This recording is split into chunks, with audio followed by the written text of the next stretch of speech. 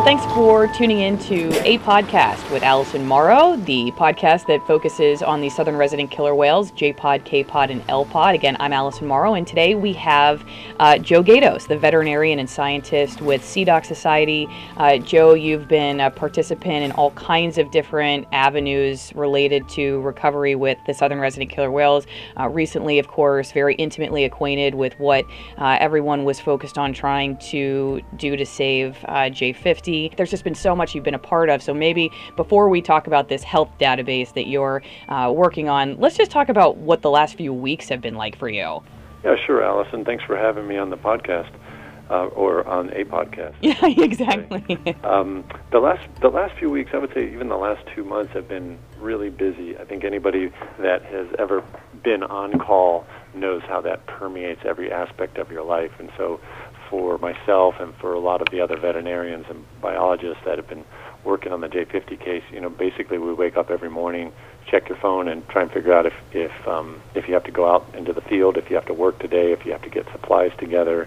And there's been just a ton of people from, UC Davis, the Vancouver Aquarium, NOAA, a bunch of different nonprofit groups, and that have been talking about saying, what kind of drugs are there, how's the animal, what kind of condition it is. So we collect some feces, what's the analysis on that, what's the next steps, and then nightly phone calls every night, 9 o'clock, 10 o'clock, that sort of a thing. So it's definitely permeated everything that we've been doing. And unfortunately, sometimes these intensive efforts, especially the first time you do it, they're not well thought out ahead of time. You have some baseline, but it just takes a lot of coordination. So it's been a big time consuming thing, but it's always exciting to be working on something that's new and then hopefully can be helpful.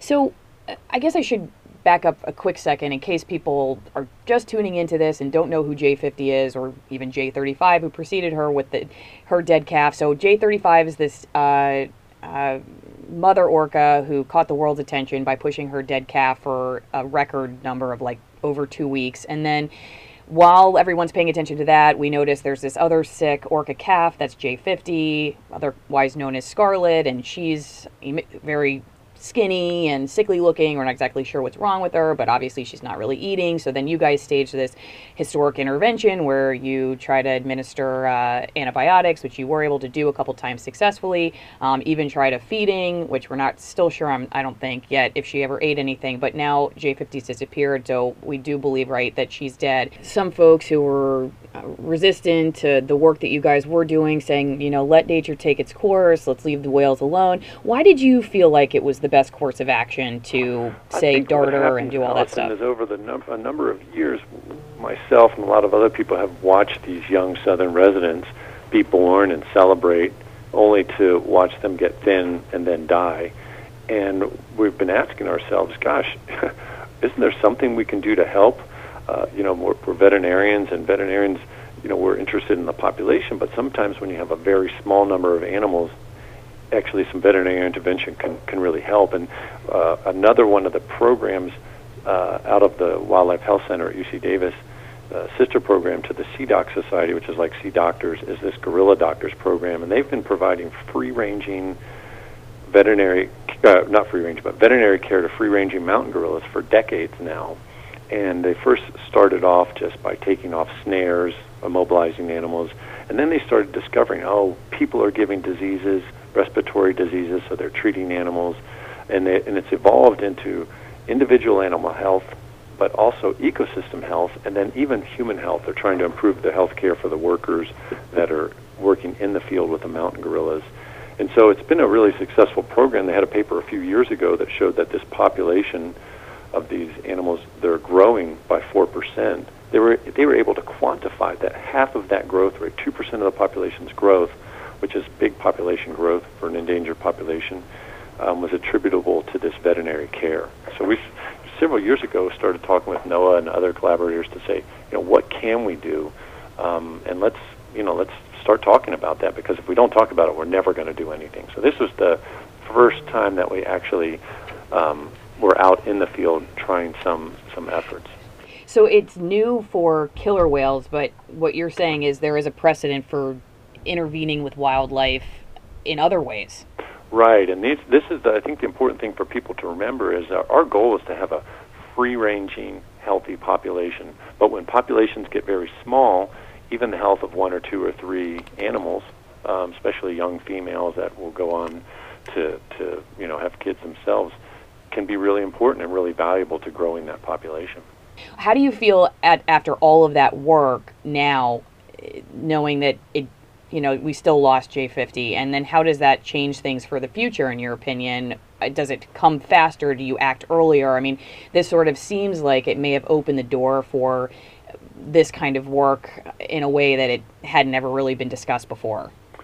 Yeah, it's a good question, Allison. I think as a veterinarian, you always feel bad when you lose a patient, and you always ask yourself, gosh, should I have done more? Could we have started earlier? What else could we have done differently? And that's important stuff to ask because it makes you do better the next time, but you also can't beat yourself up. You have to realize that, hey, under the circumstances, we did the best that we could. And so I think right now, we all feel bad that we couldn't help her. And we entertained everything. We entertained, what if we went right away, first when we saw her thin, and captured her and treated her and then released her, and then we could all be so proud of that. But, you just don't capture a 600-kilogram wild whale when it's swimming next to its mom. There's just a whole bunch of issues and problems with that. And so we had to, when you're doing something in the moment, you have to consider all of these things, and then we obviously, the last thing we want to do is create a problem when we're trying to help. So I think that we did the best that we could under the circumstances. I was super proud that everybody, all these people came together. There were people who were very anti-captivity sitting at the table right next to SeaWorld. SeaWorld came out shining. They said, we've been caring for killer whales in captivity for decades. They were the ones, in the Vancouver Aquarium, they're the ones that said, hey, this is a safe antibiotic. This is not a safe antibiotic. This is, we can expect that we can get levels at this, high enough that they're therapeutic for 14 to 21 days. People really came together and said, let's try and help this whale. And then all of us really understood that the ultimate goal was to help the population. So none of us lost sight of the fact that we still need to increase some salmon for these whales. We still need to decrease noise, get rid of toxins, things like that. So I think, looking back, you beat yourself up a little bit, but I think you also have to say, look, we did the best that we could, and it's the first time we did anything, so we have to be happy about that. I'm glad you brought up SeaWorld because there are a lot of people, I've even done stories where I've gone to SeaWorld to ask for their expertise on this, and I get a lot of pushback when I talk to SeaWorld. What do you think about that? People saying, I can't believe after the history that we've had with theme parks and roundups of orcas that we would even come to the table with SeaWorld. I think that, I could see where people have trepidation about that and people feel super strongly about that, but honestly, as a veterinarian, why would we try any medication without knowing what's been tried and what's worked before?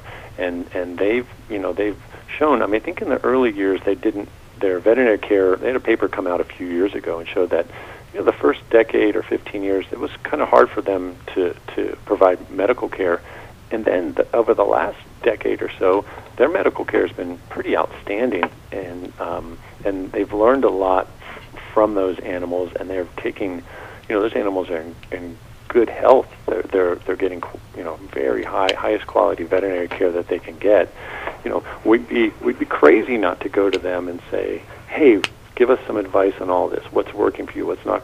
And then honestly, those people they're caring for those captive whales, even if you're anti-captivity, they're going to that job every day because they love those animals, and so they want to help other animals and the animals in the wild as well.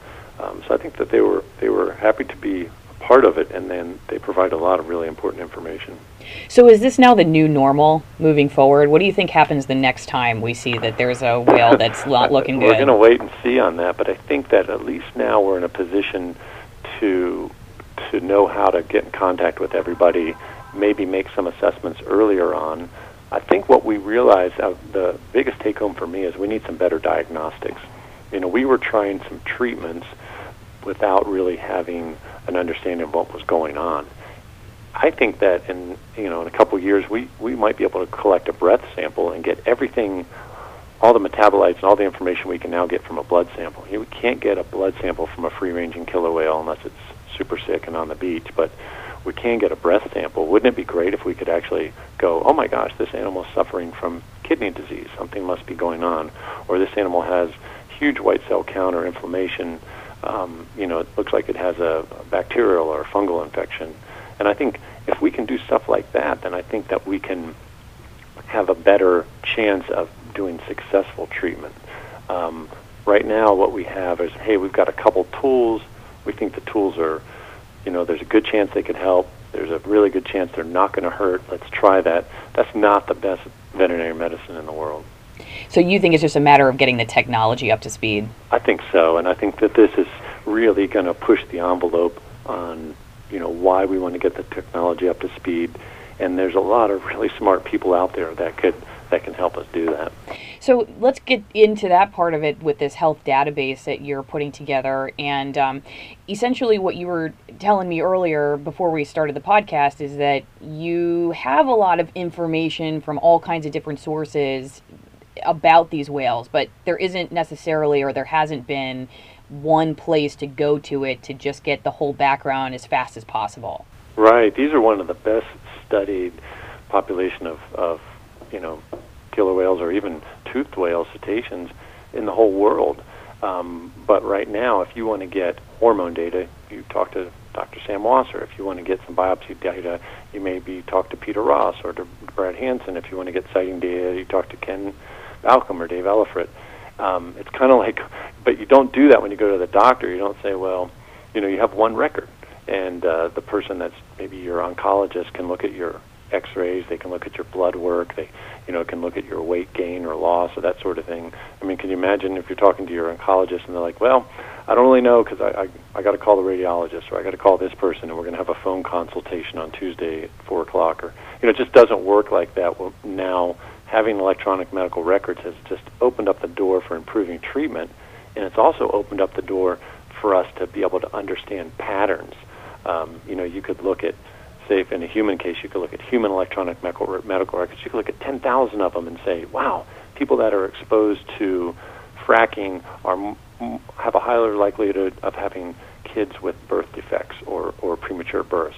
That's the sort of thing you can get, but you can only get it if you have those electronic records. And so if you have those records together, what do you use them mostly for? For treating or for policy or what? I like to think that we'll be able to use them for both. I think that it will help for individual animals to look and say, oh, you know what? When we go back and look at the record, it looks like this animal is starting to show signs of being skinny a couple of years ago, and we didn't really pick that up because it was so subtle. But now that we've got this, we can see it's a chronic problem. It's not an acute problem. That gives us some ideas, different ideas about diagnosis. Maybe it's a congenital problem. Maybe it's not that this animal swallowed a plastic bag or something like that. And so I think we could use them for individual, but I think that we could also use them for the health of the whole population to say, we could take somebody's data on contaminants, say NOAA's data. We could take somebody else's data on pregnancy rates, say Sam Wasser's data, and then we could look at those two combined and say, oh my gosh, look, it's so clear right now. But when those databases live on different computers and different people's offices, it's really hard to pull that stuff together. Using G50 as an example, can you tell me what the challenges were with that effort because you didn't necessarily have all this together versus what it may have looked like if you did? Yeah, I think for her case, there were some subtle things that were different. I mean, we were able to get on the phone pretty quickly and find out about that she was thin, but that really just came from anecdotal. Oh my gosh, she looks thin, and then we had to call some other people and say, yes, looks thin. Oh, you know what? We looked at our data, say John Durbin and Holly Fehrenbach's data on photogrammetry, where they're flying over top and taking pictures. They were saying, you know what, she actually looked thin last year, and she's always been sort of small when we measure her length compared to other animals. And then, Ken says, yeah, and remember when she was born, she actually had all these rake marks all over her, like maybe she had trouble being birthed and another whale had to pull her out or something like that. All of these, we got that information, but it was a lot of it was anecdotal, and just because we were having phone conversations with each other and conference calls, it's not the most efficient way to do it. If you have all of that stuff reported, pull up a record on an animal, you can read through that in a few minutes without trying to get 15 or 20 people on a conference call when they're all pretty darn busy out there doing their own research.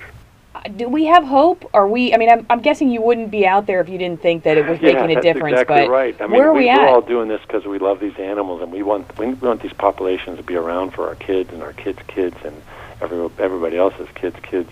And so I think we wouldn't be here if we didn't have hope.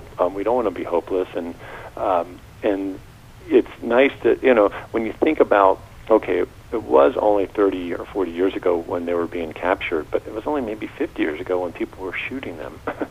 and so we have come a long way from, you know, the societal perspective of that, and we do value them. And I think when you can have a healthy top, you know, predator like killer whales, you can have a healthy ecosystem, and that's really what we all want too. We're going to benefit from that economically. We're going to benefit from that from a health perspective, and so, you know, it's just going to be better for everybody. There's a great quote in this book by Nick Hanauer and Eric Liu where they said, when everyone's better off, we're all better off. And I first thought, that's a dumb quote, and then I thought about it, and I thought, that's so true, though, right? They were talking about the economic situation of people, but it's when the ecosystem is doing well and the animals are doing well, we're also going to be doing well. So we have hope, and I think things are moving faster. We're learning more. I just hope that we're staying ahead of the curve. So one issue I would love to get your thoughts on, because I sort of know where you stand on it, and it's been an interesting topic of debate over the last, I don't know, say couple of months. It's really kind of come into the public arena, is the pinniped issue, the predator issue. There was a paper, obviously, that came out by NOAA, right, that was saying that these marine mammals are eating more salmon than fishermen were catching, right? It came out, I think, was it last year? Yeah, 2017. Okay. That was the Brandon Chasko paper that came out. And so then, all right, the conversation says, well, it starts around, should we be killing these predators? Even, you know, people who love the whales or love animals are not necessarily veering away from that idea, saying, all right, well, I guess if we have an overpopulation, and that's what they're calling it, of marine mammals that are preying on salmon and taking them away from the orcas, then maybe we should consider something like that. So my first question is, like, is it true, I guess, in your opinion, that we have a, quote, overpopulation, or do we have just a healthy population and we just don't have enough fish? And secondly, what do you think about the cull, the idea of taking out these animals? I mean, I think the harbor seal, which is in the inland waters in the Salish Sea, that's a conservation success story. If you look at the graph of that population since 1972, it just came up, and then right around 2000 and 2001, it leveled out. And scientists have done the math on that, and they said that's what we call carrying capacity. That number of seals is what the ecosystem can carry. So that's a huge success. We have as many seals as we can have right now. But when you bring predators back and people aren't used to having predators around, well, you know, predators do eat other things. That's the definition of a predator, right? And so they're not only eating salmon off of people's fishing lines or whatever, but, you know, the concern is, they're actually eating a lot of very small out-migrating Chinook as well. But look at what we've done to the system. You know, maybe those Chinook were once out-migrating with lamprey and with eulachon and with all kinds of different fatty forage fish. But now when you only have one, what are they going to eat? Well, they're going to eat what's there, right? Nobody's talking about culling harbor seals in Alaska. They have a lot of harbor seals, right? But they have a healthier, more robust ecosystem, and so the effect of those animals on a single prey species is different. I challenge people to say, show me a time in the past where we've killed predators and it's had the intended effect, especially generalists. Harbor seals are generalists. They eat over 60 species of fish and invertebrates like squid. And so some of the things they eat, like hake are predators of salmon, right? And so maybe you knock them back and then the hake population increases. Well, you've accomplished nothing then, right? Because you just have traded off one predator for the other one, and then you have an animal welfare issue. You know, how do we feel about going and shooting a pretty darn smart animal that, I think is probably as smart, if not smarter, than our pet dogs. They can live to be 26, 28 years old. I just don't think that's where we want to go. That's kind of what we were thinking about in the 1940s, not 2018. So where do you think we should go? I think what we need to do are the really hard things to do, and that's changing our paradigm on what's a healthy ecosystem. We need to be restoring some really important property, some estuaries and things like that. Eelgrass. We need to be taking better care of our shorelines. We need to maybe not be harvesting herring just for the roe fishery like they're doing in British Columbia right now. There's just a small number of people making a lot of money on that, and that's a prey fish, herring, right? We want to have as many herring as we can. So why are we allowing a couple people, to make a lot of money off of that when there are a lot of people who benefit from having healthy populations? Watchable wildlife, that's a $2 billion a year industry in Washington State. And so I think we need to start saying, let's make some long-term investments in bringing this place back. And that means cleaning up toxins, restoring areas, setting aside some habitat for protection. We don't like that as Americans. We like quick fixes, and I think that's a hard thing to do. If you go to the doctor and you're getting ready to have a heart attack, people say, well, is there a medication I can take? And no, you got to do the hard things. You got to start exercising. You got to start eating better. You have to stop drinking so much alcohol. Those are hard things to do, and you don't just do one of them. You have to do all of them, and that's kind of where we are with the ecosystem. Say you do the hard things, and those take 10 years. Do the whales have that kind of time? No, they really don't, Allison, and we're between a rock and a hard place for the southern residents.